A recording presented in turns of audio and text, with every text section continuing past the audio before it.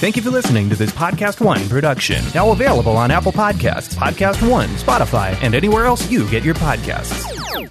NBA Crossover is coming to Cleveland for NBA All-Star. This February, experience the intersection of music, art, fashion, tech, and basketball at the Public Auditorium.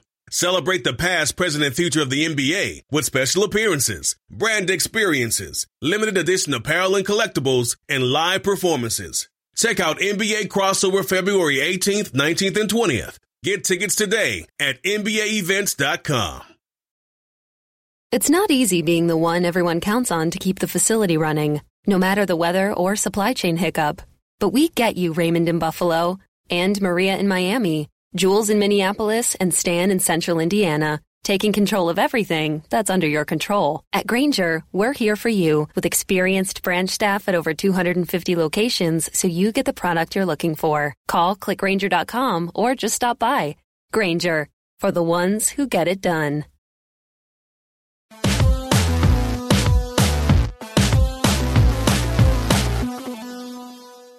Welcome to Real GM Radio. I am Danny LaRue, your host, and so happy to have you with us for this episode. My guest is Adam Mares of DNVR Sports. Really exciting venture that he is a part of. He's actually the VP of creative production there and insanely knowledgeable about the Nuggets and the NBA in general. And we go into some really interesting topics. We talk about the Nuggets' future, what they need to learn from the seeding games in the playoffs, how they're going to sort out this power forward position, which has been one of those big questions for me this year.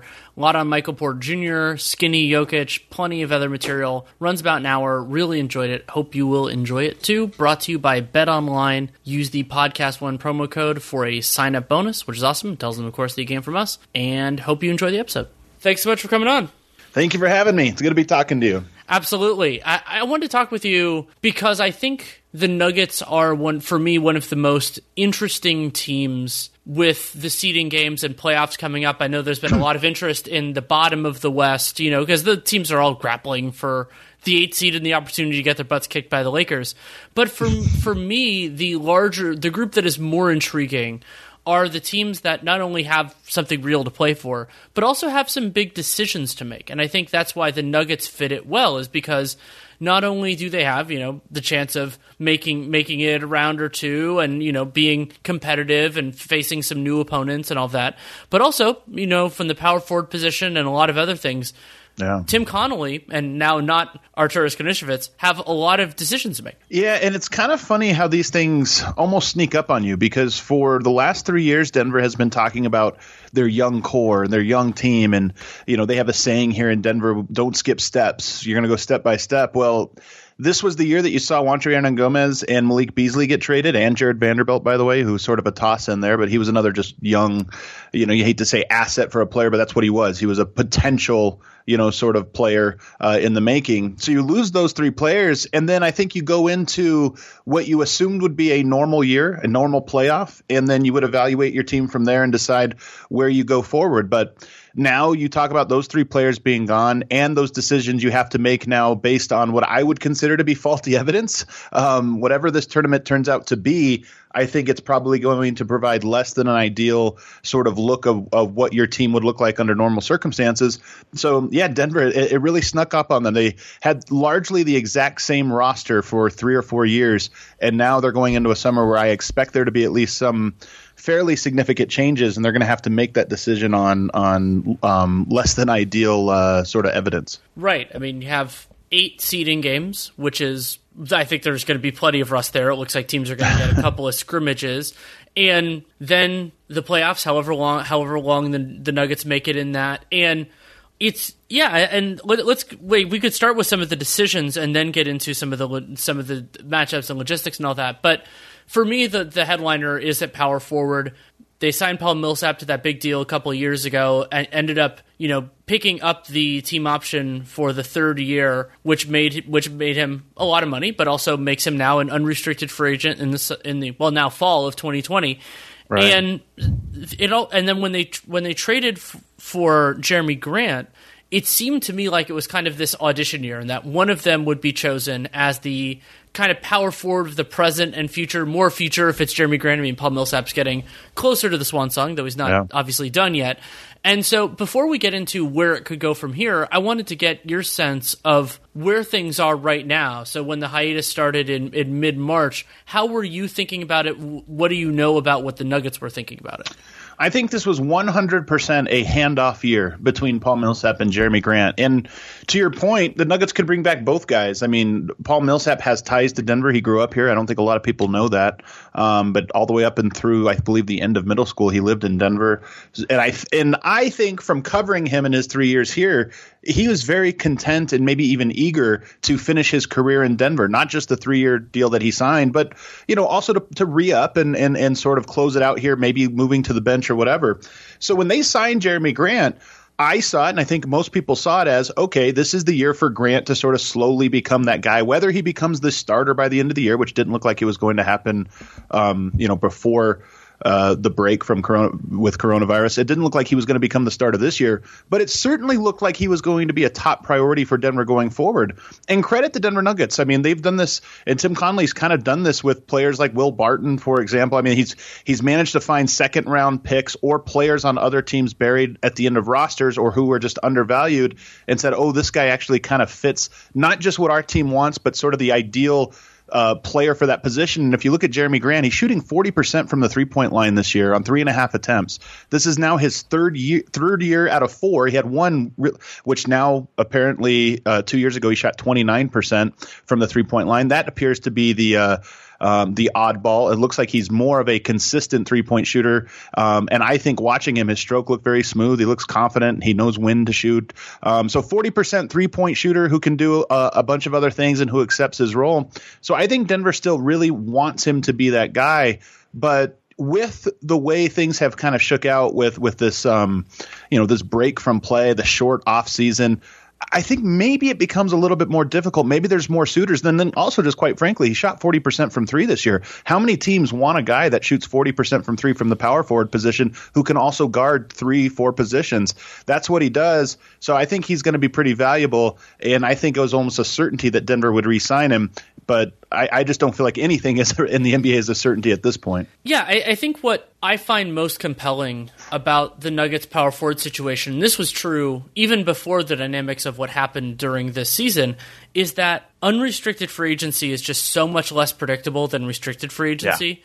Because it only takes one team to really overvalue a guy, or it doesn't even need to be a team. It could just be a player thinking about his situation differently. Maybe it's something changed and he wants to be closer to City X, or this team offers a role that's intriguing, or Grant's not convinced that Millsap is ready to give up the reins, or Millsap's he decided that he thinks he's good enough to start for another couple of years, and if the Nuggets aren't willing to do that. And so that was always what intrigued me, and it still is. But I think the biggest factor working in Denver's favor with those two is the overall free agent market. And this is even true before potential salary cap reduction. And what I mean by that is there are not that many teams that will have larger than the non-taxpayer mid-level, which roughly $9 million is where I would go, assuming the cap ends up 109-ish. But so there, and remember, the only way for a player to get more than that, there are two ways. One is cap space, so teams that have cap space, and of course offer more. And then the other one is through a sign and trade, which requires the Nuggets facilitating. Right. And I'm guessing they wouldn't be super thrilled about that. Maybe in the case of sort of like the Nuggets did all those years ago with Andre Iguodala, where it's like they're leaving anyway, might as well get a little something for it. But I don't think that's really in play here, especially because there are so few teams. Like the Nuggets would be a mandatory facilitator for anybody who's kind of close, and so they can squeeze this a little bit. And then the other thing that I think runs really strongly in their favor, which is interesting, is kind of how that small number of teams with cap space has worked. So I'll give a couple of examples. Atlanta has a lot of cap space this year, kind of in some ways, depending on how you think of this class, more than they know what to do with. And going into the season, there was an easy theory that they have John Collins and we don't know exactly what John Collins is defensively, but you want to play somebody alongside of him. So maybe you go with Grant, go a little bit more offensive. You have some shot blocking there. And that theory was totally sound, except that Travis Schlenk decided over the course of the season that John Collins wasn't a center. He was a power forward, and then traded for 2 centers. So now they don't have any needs really in the front court, especially if you consider DeAndre Hunter a front courty guy, whether it's at the 3 or the 4. And so I don't think they're really in the Jeremy Grant mix unless it's just like he wants to go there, the value comes to it. And Charlotte, another team that has money, not super competitive, but they have money. And PJ Washington, to me, like maybe you could try a Washington Grant combination together. Maybe you get Grant and figure it out. But I don't think they're pushing hard. Memphis gave up their cap space in the pursuit of Justice Winslow.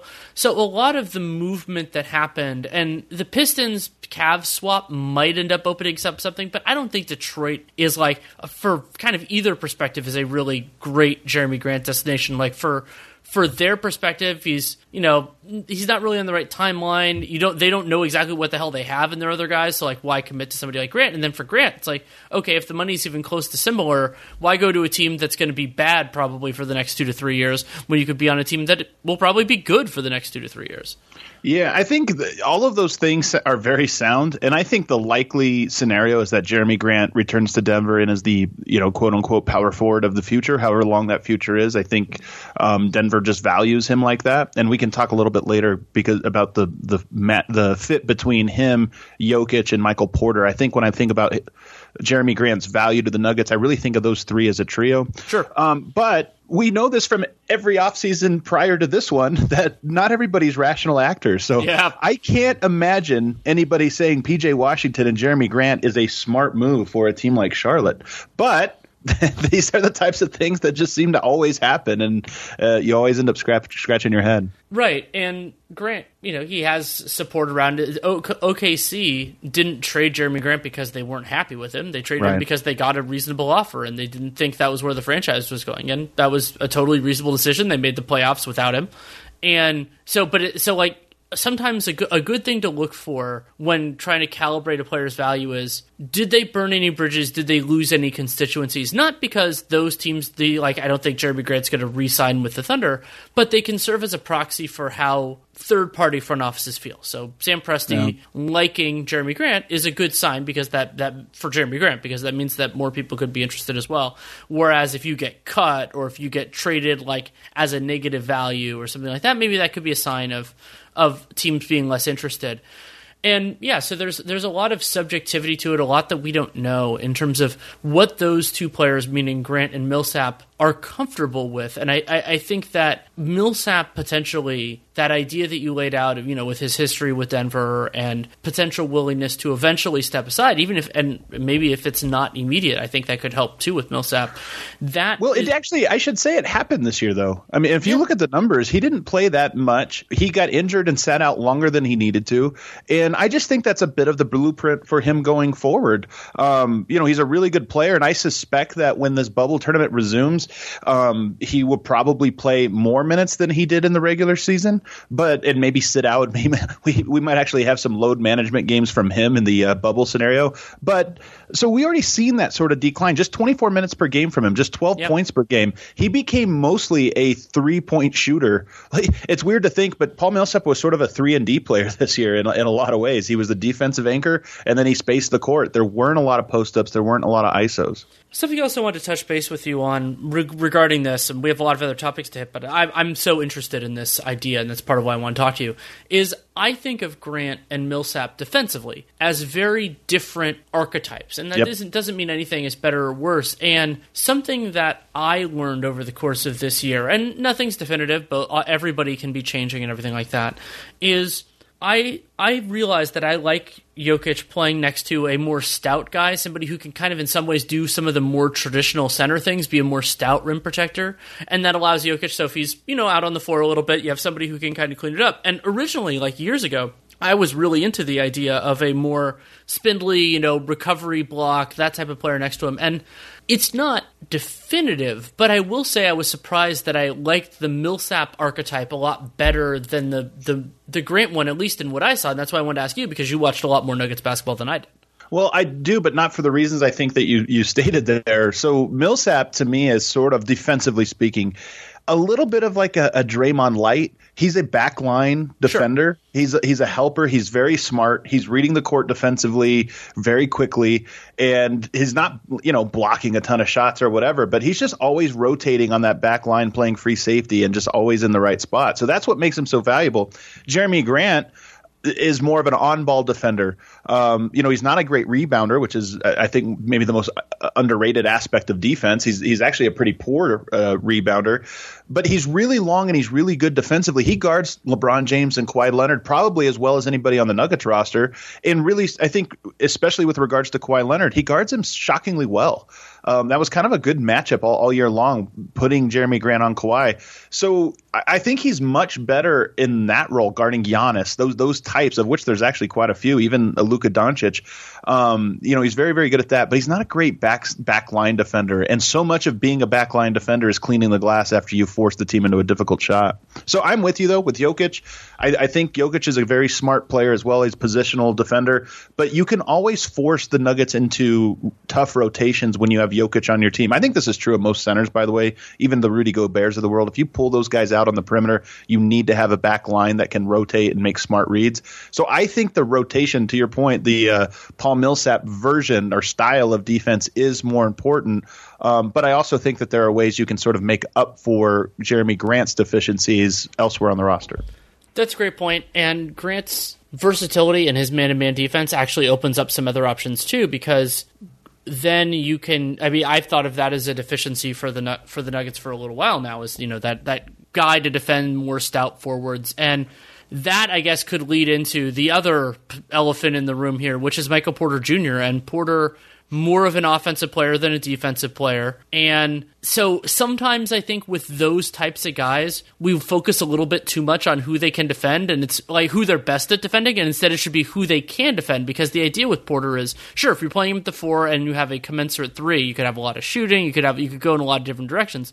But that's why I've been really interested in the Porter-Grant combination conceptually, is that maybe the way it works out is not Porter is rigidly the 3 and Jeremy Grant's the 4.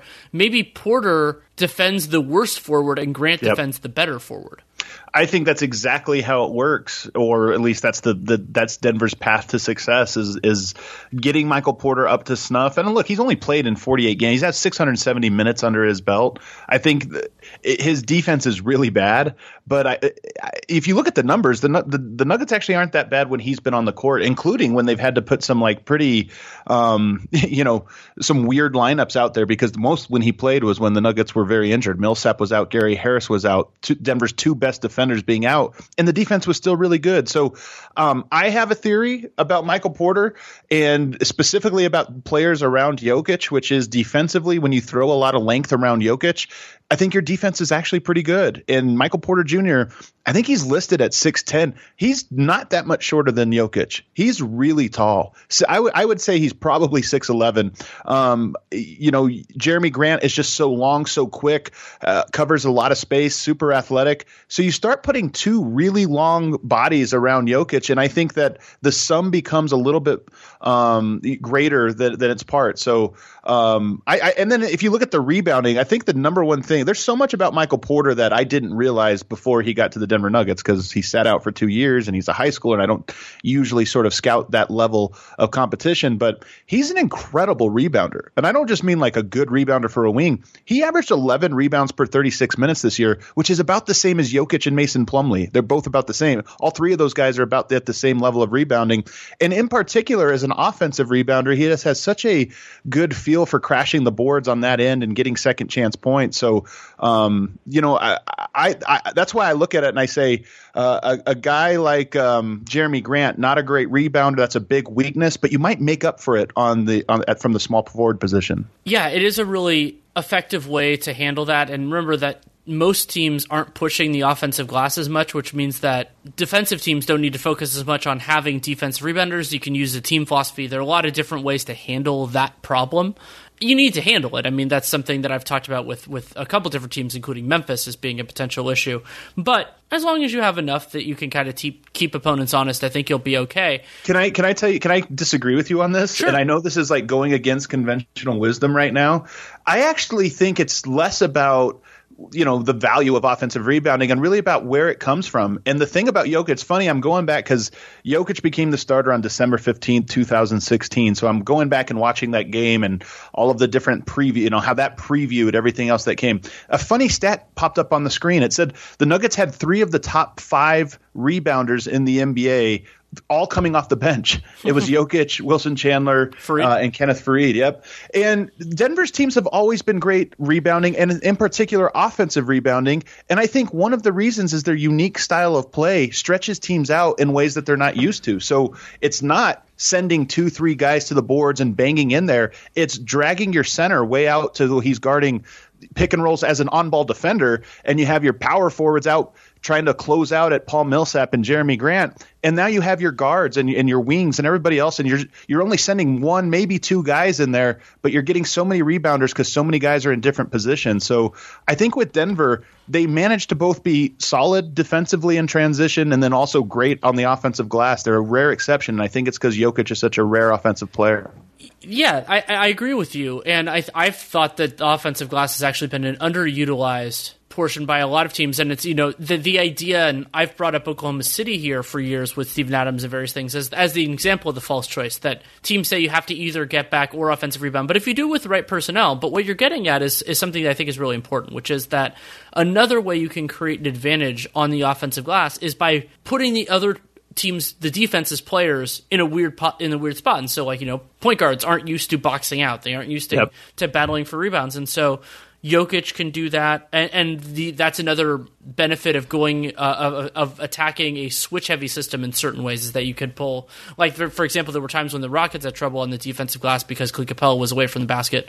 Fortunately for them, they had a bunch of stout dudes, so they were able to, the Eric Gordons and the PJ Tuckers of the world can do a better job than most guys of their ilk.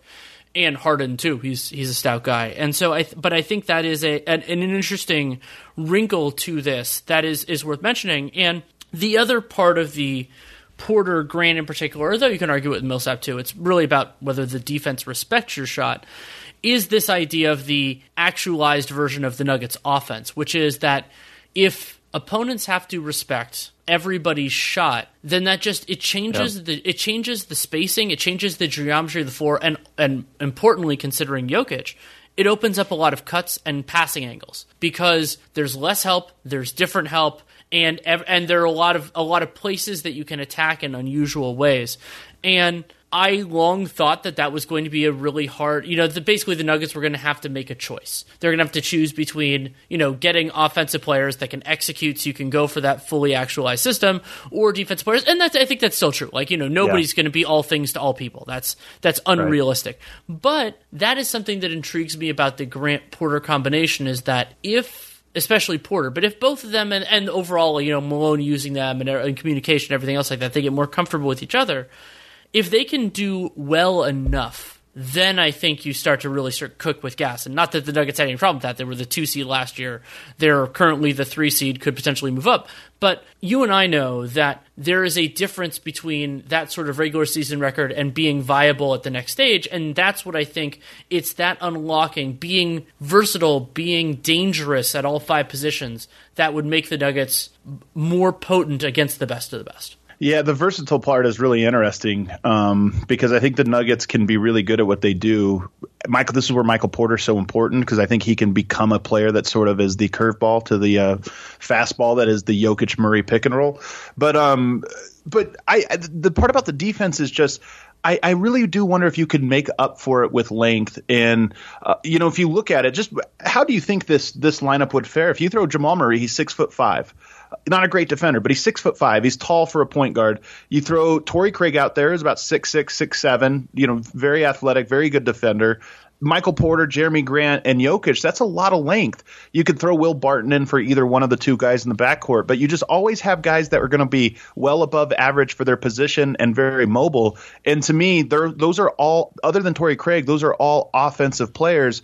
But when you throw enough of them out there, I wonder, and Jokic being just such I always say this, I think he's an underrated defender, but he's really, really good at sort of walling things off. He's just a very good positional defender. You're always going to have to go the long way, to the basket when he's out there. It's just he's so slow that if you have fast guys, you can go the long way and still get there. But if you throw that length on there, maybe that changes things. And I've seen it because I've watched the team kind of unfold this, and I think that they're moving in that direction. That's why they've added so much length over the last couple of years.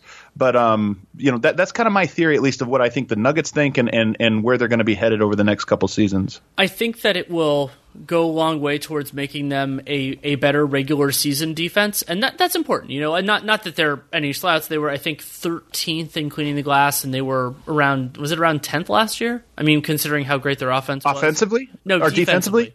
Yeah, I think both years about the same. Yeah, yep. And they were 11th last year, using clean the glass as garbage time filter. 13th this year, 11th last year. So I think they could maybe bump that up a little bit higher, especially if the bench defense gets to a decent level. That's an underrated part of like the overall defensive rating, is just how good are you when your starters are off the floor. But I do still worry, as I do with basically anybody until they prove it, about how they'll fare against the best, because what the challenge with, like, let's use the Clippers, is that all of those normal rules don't apply as well when you have a guy like Kawhi Leonard, who is just so hard to deny. And so then you're not in your A scheme or your B scheme, you're basically in the mitigation idea. Yeah. And that gets a little bit harder when you don't. I mean, Jeremy Grant would probably have to do a lot of work there. But something that Malone might start tinkering with, which I'm really interested in, is that potentially using, and they've done this before, but like making it a more cogent, regular philosophy of putting Jamal Murray off ball, not on the point guard in the initial action. Now, there are things you could do going back to like the Clippers-Blazers series years ago where the guards were setting screens for each other and all sorts of things to get the matchup you want. But what I'd like about that, if they could make it work, is that you never want a team to be comfortable you don't want the thing that they want to run anyway to involve players that they think give them an advantage. Like that. It's a really basic thing, but it's an important one. This is part of why I've been more skeptical of the Celtics defense at certain moments in the playoffs, is that you run a 1-5 pick and roll back when they were starting Enes Kanter, or theoretically starting Enes Kanter before Tice really stepped up. You go, well, crap, that's what most teams want to do. Right. So that concerns me a little bit, but I think they might have ways around it, and then that gets into another guy that I want to discuss, which is Gary Harris. I mean, I've been a believer in Harris for a long time. I didn't watch his draft film because I wasn't doing that then, but I really liked him that first season, and if he could ever make a jump shot again, I think he's a really nice fit for where that defensive concept is going. Yeah, he's such an interesting one. He's a career 36% three-point shooter, but he's never been within, let's see, I guess 1 year he shot 35%. Outside of that, it's been 42, 40, 34, and 33. I mean, it's just crazy. It's so crazy how he was red hot for 2 consecutive seasons and then ice cold for the last 2. I don't know. Honestly, he's the most puzzling player on the Nuggets roster. I have a bunch of little theories, but none of them I feel that confident in. But the number one theory that I think is maybe the one I'm most confident in is just that he got injured 2 years ago, and the road to recovery, I think, has maybe been a little bit tougher for him. He's not getting to the rim like he used to. And over the last 2 seasons, he went from being the second best player on the Nuggets roster to probably the 4th, 5th, or 6th, depending on, how you value his defense. And not just that, but also his usage. So he's a big sort of, you can really see the evolution of the Nuggets over the last 4 seasons and just how much he was bringing the ball up the court, how much he was running pick and rolls and back cuts and getting to the rim and finishing. He's a very acrobatic finisher. I think it's like one of the better, more just sort of hang in the air, reverse finishers in the NBA. You think of guys like Kyrie Irving, for example. Gary Harris really good at that, but he doesn't do it that much anymore because he doesn't ever get to the rim. I have to think that has a lot to do with his injury history, and that's one reason why I'm really curious to see what happens after this break, because he just got 4 unexpected months off. I'm really curious if this is sort of the reset he needed to get healthy. And maybe that's not it. Jamal Murray over that time has also stepped into a leading role. He's now Murray is the second best player on the roster. He's sort of replaced a lot of the things that Gary Harris does. And maybe you just can't have 2 high usage guards on the same team, especially a Jokic led team. So Gary Harris is a little bit of a head scratcher with how poorly he's performed over the last 2 years. Yeah, it is something that I've had trouble solving. And I think that there is something to both the injury idea and that a lot of players have trouble when their role goes down getting into a rhythm. Like the analogy that I've heard made before is it's kind of like a pinch hitter in baseball, where there are some guys that are just wired for it and they understand that's what they're going to do and they can make it work. And then there are other guys who, when they get shifted into a smaller role, they just can't get into the right mode, at least right away. And I think it could be both of those things at once for Harris. The ball's in his hands less, and some of those old bread and butter things just aren't working as well. And one of the biggest things that I'm really interested in post-hiatus is, as you brought up, the unexpected time off. And for a lot of players, that's going to be a big challenge. Maybe especially considering the constraints that led to this, they are going to be in trouble because they haven't had the opportunity to take care of themselves the way they usually do. They've had other justifiable priorities, and that will be a challenge. But then there's this other group, which have the same potential pitfalls as the first, which are people who were dealing with more than we knew. And that could be, or even that we did know, but it's just like you don't necessarily get how it weighs on somebody. And so like especially I talk about this a lot because one of the best direct examples for me was Stephen Curry in the 2016 playoffs. And so had the grade 2 MCL sprain, came back and played well, by reasonable person standards, but wasn't the same guy. And, it took a long time for him to recover and everything else like that. And there is this assumption that is sometimes made by not only fans, but members of the media, and sometimes even it seems like players, that when you're back, you're right. And I really don't think that's true. And so that could be recurring injuries. That could be just, the wear and tear, like sometimes Nate's brought this up about how sometimes play looks worse at the end of the year because guys just aren't as crisp and everything. They're getting run down. They're playing too many games. And so I'm fascinated to see how all over the league of these 22, what sort of benefits we have there, because we've always kind of grouped the two things together. Like Danny Green is an extreme example. It's like Danny Green looked bad his last year with the Spurs by his own standards, but he was dealing with a groin issue, and they said that at the time, but we didn't really know exactly how severe it was. And then all of a sudden he comes back next year and it's like, oh, Danny Green's back. And I'm hopeful that many players, including Gary Harris, that the time will have helped them get as right as they could. And if we see some of those guys really step back and be in it, that would be so exciting. I think all of those things are true, and you can even look at his body. I mean, he dropped a ton of weight this year, and part of the reason for that was, he wondered if that was going to help him not get injured again, because he had basically 2 injury-plagued seasons. So coming into this one, playing, 10 pounds, noticeably lighter than what he had been. He's a pretty strong guy. He was a wide receiver in high school, all-state wide receiver.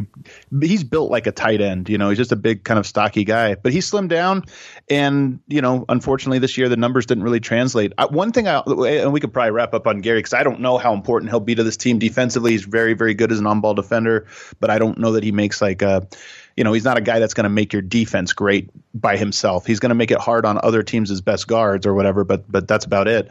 But he had some momentum. He was a 19th pick, and he didn't have a great rookie season. He was kind of getting spot minutes here or there. Then his sophomore season, he really started to play well and got a lot of momentum going. Him and Jokic were like the first pairing to kind of get a nice chemistry going. And then the follow-up season after that, his third season, he had an incredible year. And then when he got hurt and missed all that time, he never got back. And I wonder if he's just one of those guys that – his confidence went through the roof, and that's what unlocked his game. And then he lost that. And sometimes players lose that, and it's really hard to regain that, especially when you weren't a number 1, 2, or 3 pick. You were a guy that was supposed to not be great. You just kind of had a couple good years. So I don't know. There's a lot of sort of questions around him, and I don't know that they're necessarily going to be answered in this 8-game bubble tournament. Yeah. That's entirely true, and Harris is under contract beyond this year, and I expect him to be a part of the 2020/21 Nuggets. So we can table that for now. Plenty more to talk about without him, but first a message from BetOnline. There is no shortage of action going on with our exclusive partners, BetOnline. Sports are slowly making their way back with UFC, boxing, NASCAR, and soccer leading the way, and BetOnline has all the best odds and lines for the upcoming games and matches. Use the Podcast1 promo code when you sign up for a free account to get your sign-up bonus and tell them that you came from us. And if you need more, BetOnline has simulated NFL, NBA, and UFC happening every day live for you to check out. And if you want something other than sports, they also have hundreds of live casino games, poker tournaments, and all the best props in the business. So visit BetOnline or use your mobile device and join now using the Podcast1 promo code to receive your new welcome bonus and start playing today at BetOnline, your online wagering experts. I want to get into a little bit on the broader Western Conference, and we'll keep it a little Nugget-centric at first, but we can go out beyond that if you want. And I wrote about this a little bit for The Athletic when we got the kind of the framework of how this is going to look, that the positional group, or the kind of playoff group that interested me most in the West, was the 3 through 6. Yes, it is entirely possible that the Nuggets can catch the Clippers because they are only 1.5 behind, and that's the same margin that they have again for the Jazz, and then the Thunder and Rockets. They play each other too, yeah. Or assuming the schedule is as rumored. Yes. So it is entirely possible, and that would certainly make things really interesting too, even though the Nuggets wouldn't gaining home court against the Clippers doesn't mean anything. It's just because that changes some of the matchups and opens things up. Do they get to move up a floor or something if they get the 2 seed at the Grand Destino? They get extra flume ride privileges. I don't exactly know.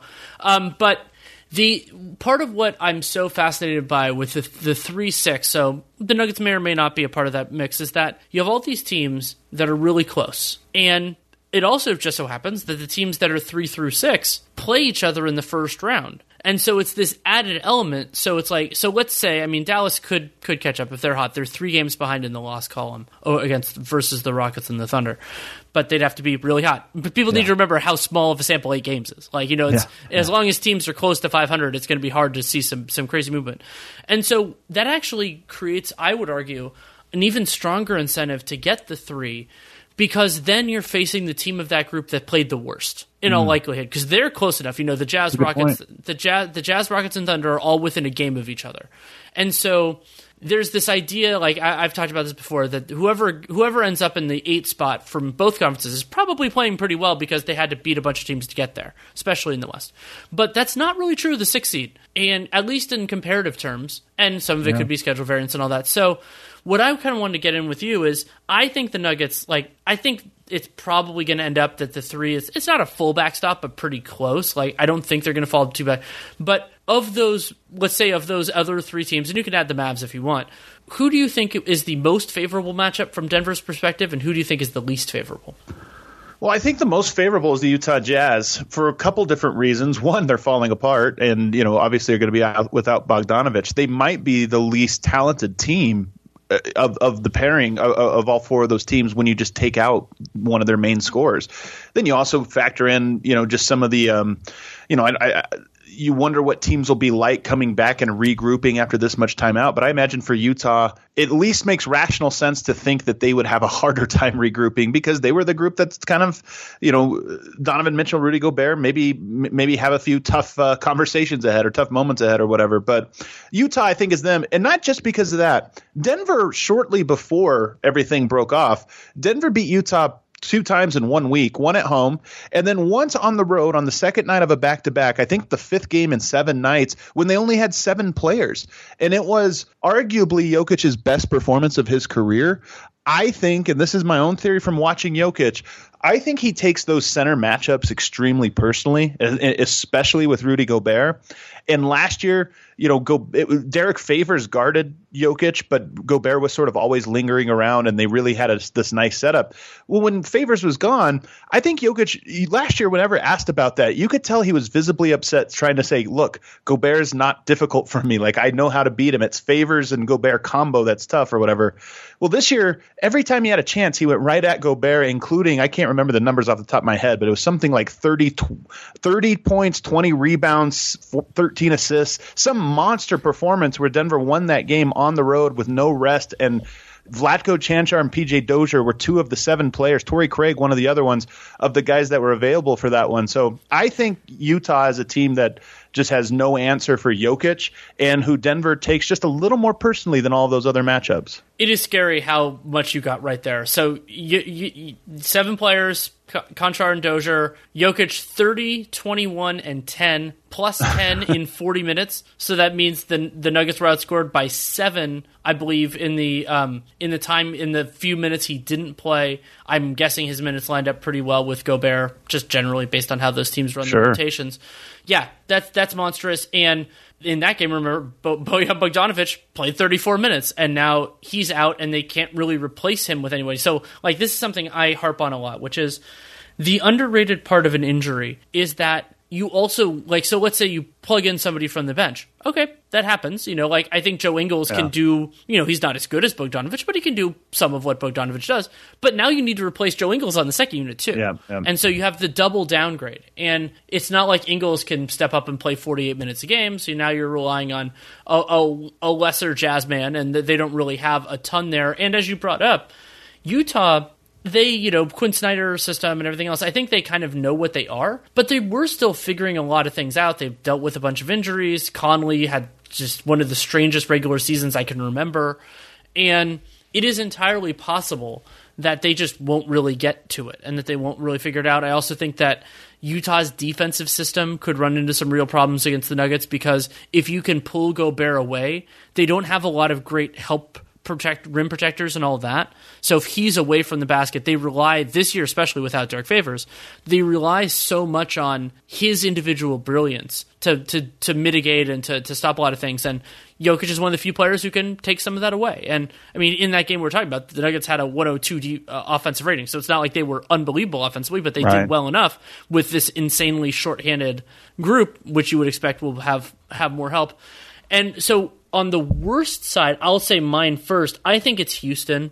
Because Houston, they're so combustible offensively, and also, I mean, that brings to mind the James Harden's a really hard guy to defend when they've gone to some of these approaches. Now, there are specific things that Denver can do. People who long-time Real GM radio listeners can remember, Matt Moore and I talked about the way that Jokic can attack their system, and especially now that they're smaller, that could potentially be a matchup. But I just think Houston, partially because their talent level is stronger to me than these other teams, but also just because they just have a lot of things that can work. And so it's like one of the challenges that you don't want to face is a team that's clicking on all cylinders. And I think Houston's ceiling is higher than everybody else's. Yeah, well, they also first off, I think Denver is like 1-13 in their last 14 matchups with Houston. So that's right. Yeah, something like that. Something like that. And the one win I think came when Capella was gone, which is noteworthy because he's gone now. But that has been sort of the one team that has really given Denver a hard time, and a lot of those losses were blowout losses. Now, Denver also, if you remember, was the team that sort of invented this early doubling of James Harden, just get the ball out of their hands, which I think Houston has solved, by the way. I mean, I don't know how well people remember the season that we just had because it was so long ago. But there was this period of time where the Houston Rockets were really struggling when teams were starting to just throw early doubles on James Harden and forcing anybody else to make plays, including Westbrook. I think they've solved that problem, most namely by putting the ball in Westbrook's hands primarily. I always say that I think Houston is now Westbrook's team, not Harden's. I know that's a stupid, sort of phrase, but it makes sense to me because he is the one now that has the sort of creates the unsolvable problem for most defenses. But I still think the same issues are the same. Look, Jokic needs to average 35 points per game in that series, and he might. Especially this lighter version of him, I'm very curious to see what that looks like against the PJ Tuckers of the world or whatever, and maybe the lighter body helps him to move out on the perimeter a little bit much. But he has to dominate the rebounds. He has to dominate inside as a one-on-one player, and then Denver just has to do a better job than what they've done in the last 2-3 seasons of containing on the perimeter. And this isn't just Jokic containing on the perimeter. Jamal Murray is the guy who, if you remember back last year against Portland and against San Antonio, Jamal Murray was the guy both of those teams targeted. Almost every single play in fourth quarters was, let's get Jamal Murray out on an island and try to attack him. Well, the Houston Rockets would do the exact same thing either with James Harden or with Russell Westbrook, whichever one they can get pushed out onto him. And Denver doesn't really have a great answer for that. So in my opinion, they have to be just marginally better defensively at containing those guys when they attack with momentum. And then offensively, Jokic just has to punish them in the one area they're most vulnerable, down on the block. I'm happy you brought up skinny Jokic. I have been a little bit hesitant to bring it up as much, although I am very interested in it, because it does feel to me like it's a lot of speculation. Like we don't know exactly what it's going to mean, so we could be excited about it. I know you and I both are, but it is going to be another one of those, like how did the passage of time change things? So I'm definitely intrigued by how it affects his game more than anything else. Can I tell you my theory on this? And this is purely a theory of mine. This is like I feel comfortable putting my stamp on it, but at the same time, like if I'm wrong, I'm not going to stick to my guns here. But this transformation in Jokic with his body, first of all, every year he gets skinny. I don't think people realize this, but every year in the summer he gets skinny and then he puts on a ton of weight right before the season. And he's talked about how he likes his bigger body because he can lean on guys. And I think it's funny. Everybody's talking about that now that he lost weight. I never heard, analysts talking about this before, but now they are because they're saying, oh, he's too skinny. But I think he's going to add some weight. But more than anything, I think Jokic feels very confident in the post against every single big in the NBA except for one. And that's Anthony Davis. And I think you can trace back Jokic's rapid weight loss this season to December 5th when the Nuggets got beat by the Los Angeles Lakers. And if you recall, Jokic got out of the gate this year a little slow. And it wasn't even that he looked slow. He just looked disinterested. But he had all these game winners and all these great fourth quarters. And it really – I know people didn't always watch the games, but it really felt like Jokic didn't try till the fourth quarter. He kind of moped up and down the court for a whole month. And then in the fourth quarter, he was incredible. And it was almost like he was making a statement of some sort. It's at least what it felt like. But he tried to do that against Anthony Davis on December 4th or 5th. I can't remember exactly which day. And he couldn't. Anthony Davis blocked his shot 2 or 3 times in the game. Anthony Davis was just taking him to school.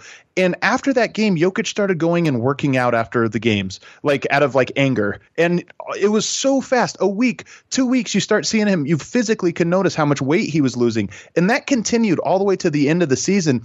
And then right before the All-Star break, same thing happened. The Nuggets go to overtime against the Lakers in what was a fantastic game. And Jokic had a great game except for the fourth quarter in overtime, where Anthony Davis once again sort of shut him down. And I could tell that Jokic was very frustrated by this. That's the one player that it seems like he just doesn't have an answer for. So my theory is that a lot of this, why Jokic is in the body that he's in now, is because I think he feels like, I'm not worried about Rudy Gobert. I'm not worried about Steven Adams or any of these other guys. I'm worried about Anthony Davis, and to beat him, I have to have this body. And that's at least my theory. He would never talk about this or speak about it, but that's my theory, is he knows he has to be the skinny version of himself to go at Davis. That's fascinating, and seems totally sound to me. And we have seen individual matchups shape the way individual players think about their body, think about what they need to work on. I mean, there are lots of examples of this throughout NBA history, or specific matchups, or hey, I need to be stronger. I mean, the way that Shaq changed the way players thought about various things, and it wouldn't surprise me. I mean, the Lakers they were the best team in the West during the regular season before the hiatus. They are a likely playoff opponent, not a definite one, but a likely one.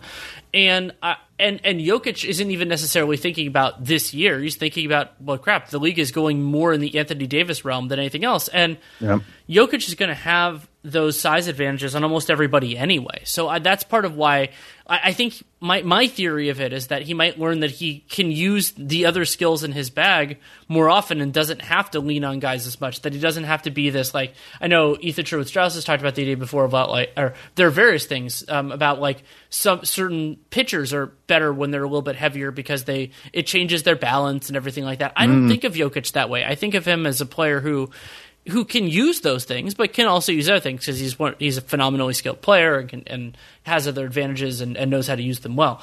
So yeah, I'm fascinated by that. A question I wanted to ask you from a kind of tactical perspective is, let's say, and I think this is true, I think Houston is a better team, especially right now, than the Thunder and the Jazz. So let's say they move off the 6 line. Would it theoretically, if let's say the Nuggets' goal is to make it as far in the playoffs as they can, is there a weird argument that if the Rockets aren't the 6, so that means it's the Jazz or the Thunder, that they would rather be the 3 than the 2 because the Mavericks are more dangerous than the Thunder or the Jazz? That's an interesting one.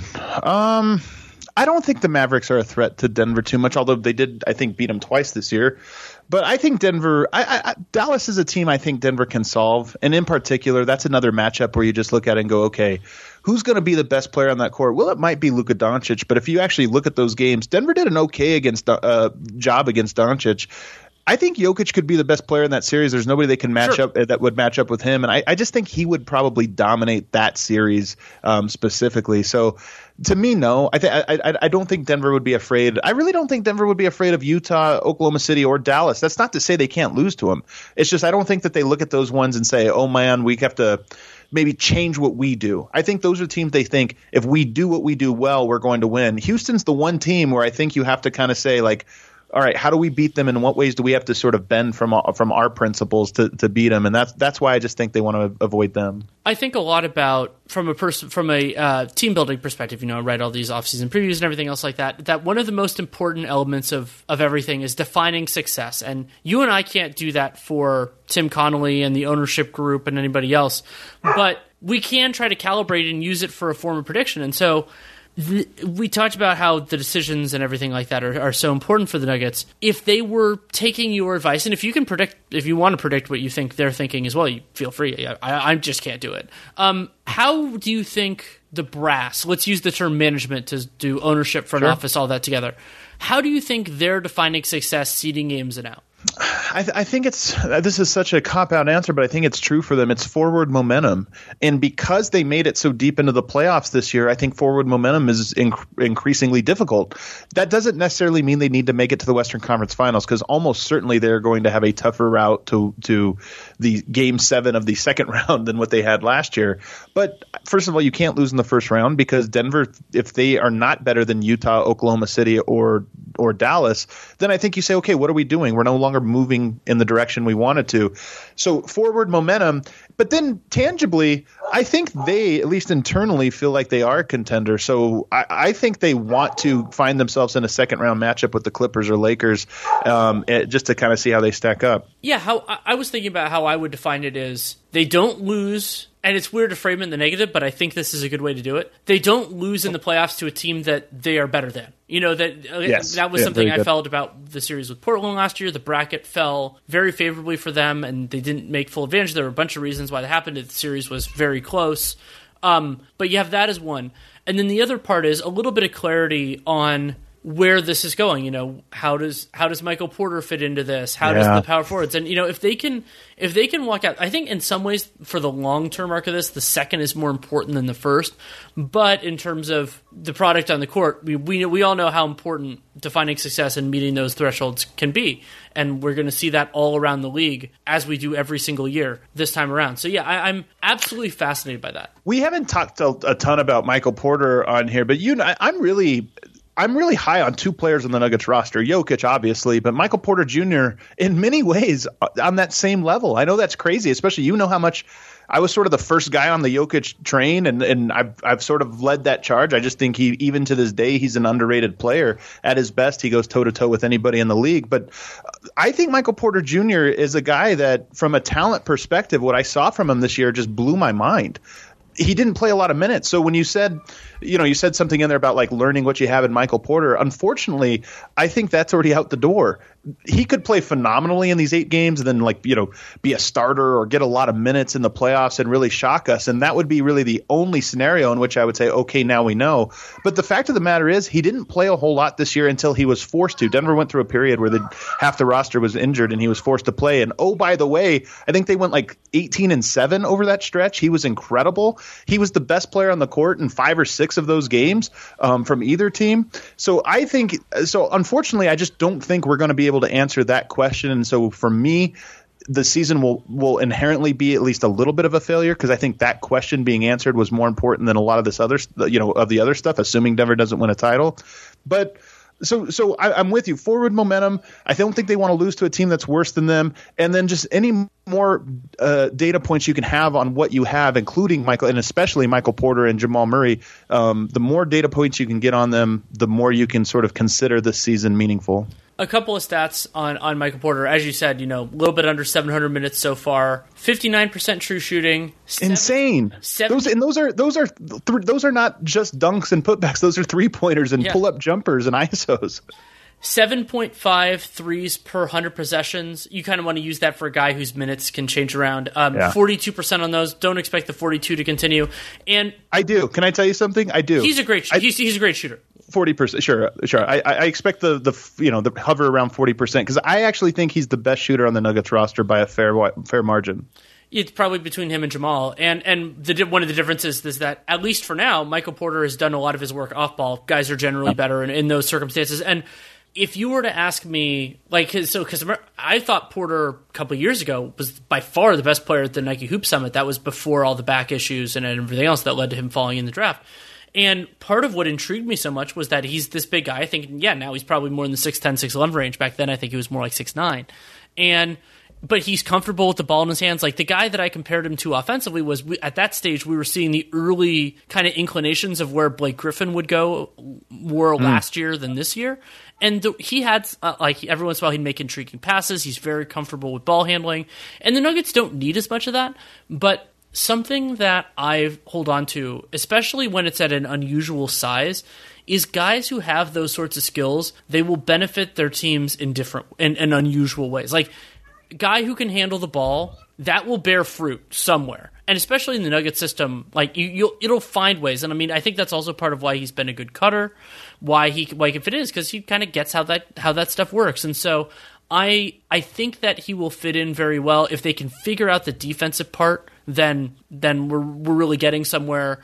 And I'm wondering, because you're kind of piecing all this stuff together. I mean, with Denver, it's what is their future starting five? And I've been getting more and more enamored with the idea that I don't even like game made out this far, but let's say May of 2021, that he's in your starting and closing five. I don't exactly know who he's defending and what position he's quote-unquote playing. I think you're being extremely conservative here. I think he starts next season, and there's almost no assuming. I think he probably starts next season. But what I'm saying is, I care a lot more about May than I do about December or whatever. Oh, okay. Yeah, because things can, there are lots of complicated, especially when two of the players around him are unrestricted free agents right now, or will be in a couple months. Then, sometimes you need to make them happy at the very beginning. But yeah, Porter. You'll laugh at this comp, but do you know what the two players? I mean, everybody compares him to Kevin Durant, and their bodies are similar. I think KD, obviously, that's a high bar. I mean, we're talking high end. There aren't many bars higher than that. Yeah, there's not many bars higher than that. And I think KD probably maybe a little bit more of a one-on-one scorer. Like he just had Michael Porter will grow into that portion of it. But the other half of his game that really surprised me that I had no idea of, I think he has some Klay Thompson in his game. Jokic during the training camp this year, so only a few days into ever playing with Michael Porter, said he was the best cutter on the team. Mm-hmm. And I think I agree with this. He moves so well off ball. His shot release is so high and so fast, and it's just so pure. I mean, watching him shoot in games or in practice or whatever, it's not as pretty as Klay Thompson. I think it's the prettiest jumper ever. But it's just one of those ones where you're not shocked when it goes in because it looks so perfect. Every piece of it is so mechanical and so fluid. And so watching him move off ball, and in particular with Jokic, I just am not surprised that he scores as much as he does. And his per minute, per 36 minutes or however you want to slice up, when he's on the court, the one thing he does every single game, whether it's a good game or a bad game, is score. And it's just because he moves so well off ball. I agree. And we've danced around this a little bit, but I will say it outright. If the Nuggets can make the rise to championship contender, champion, it's because Michael Porter is the one who he's not going to necessarily because he's their best player, but Jokic, it's hard for me to imagine Jokic getting that much better than like first team All-NBA. Like they're your first team, you can't really go to a zeroth team. But if Michael Porter can become the second best player in the Nuggets and become a legitimate second best player on a team of that ilk, then the Nuggets are a very, very different team. And that, it would be unfortunate if that's the case that it happens to be in this Western Conference, because there are some damn good teams right now, and there will continue to be because some of the major market teams are well run and everything else, and there's a lot of star talent. But I had been lamenting, that the Nuggets, they kind of felt, and I don't know if you felt this way to me because you kind of got to see it in a different way, and you got to see the arc of it more than I did. It was kind of like, okay, they are this very specific thing. But with Porter, I think that they can reach another level, and that would be a dream. Yeah, that's you hit the nail on the head here. I can't picture this Nuggets team without him being. I think they'll be good. They're going to be a playoff team for years and years to come, and they're probably going to be a home court advantage team, and at least in the first round. They'll be a top 4 out West team without Michael Porter.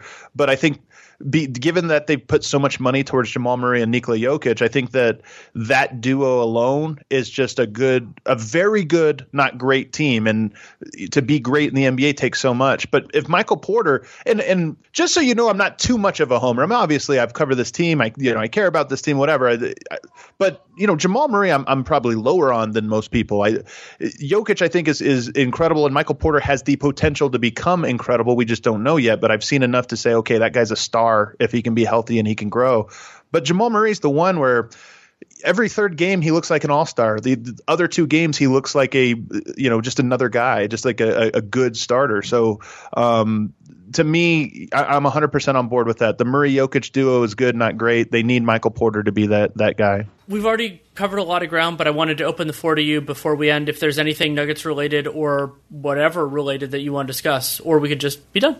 The only thing I would say is that Denver is they are at a crossroads, and I know a lot of teams feel like they're at a crossroads, but Denver, I really did expect this summer. I expected last summer to go differently. I thought Denver would pull the trigger on a Malik Beasley deal before the season started because I just saw him not playing. But when they did finally do that, I thought, okay, well, Denver's going to do, this offseason then will be a big shakeup. You mentioned you don't think Gary Harris will get traded. I actually thought he would be. I no longer know what to think because this offseason I think will be more bizarre and unpredictable than any that I've seen in the last 5 or 6 years. But Gary Harris, Will Barton, Torrey Craig, Mason Plumlee is a free agent, unrestricted free agent. Paul Millsap's an unrestricted free agent. I just think Denver had a lot of this was the year they could kind of pivot and maybe go in a different direction around their main pieces. But I no longer now know what to think. And that's why I think Denver's sort of rise is even more uncertain than what it was before. Agreed. Yeah, this is a very hard offseason to predict. And another, just to kind of throw this idea out there is that these front offices have had a very different stretch of time to think about things and to maybe potentially for general managers to discuss different concepts. And so I have no idea what that's going to lead to. And there are parallels to when they moved the trade deadline ahead of the All-Star game, which was a time that general managers used to talk all the time. So it's kind of like it changed the trade deadline for a couple of years until teams kind of figured out how to handle it. And I'm 100% sure that COVID-19 changed the offseason beyond the normal, the salary cap is lower and all that type of stuff. From how these teams prepared and what they've discussed and what has already been maybe not agreed to, but the general contours.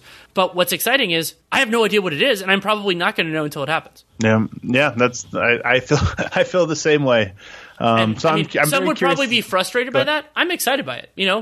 I like not knowing spoilers, not knowing where things are going. There you go. Well, thank you so much for taking time. Pleasure. Yeah, thanks so much, man. It was good to talk Nuggets with you.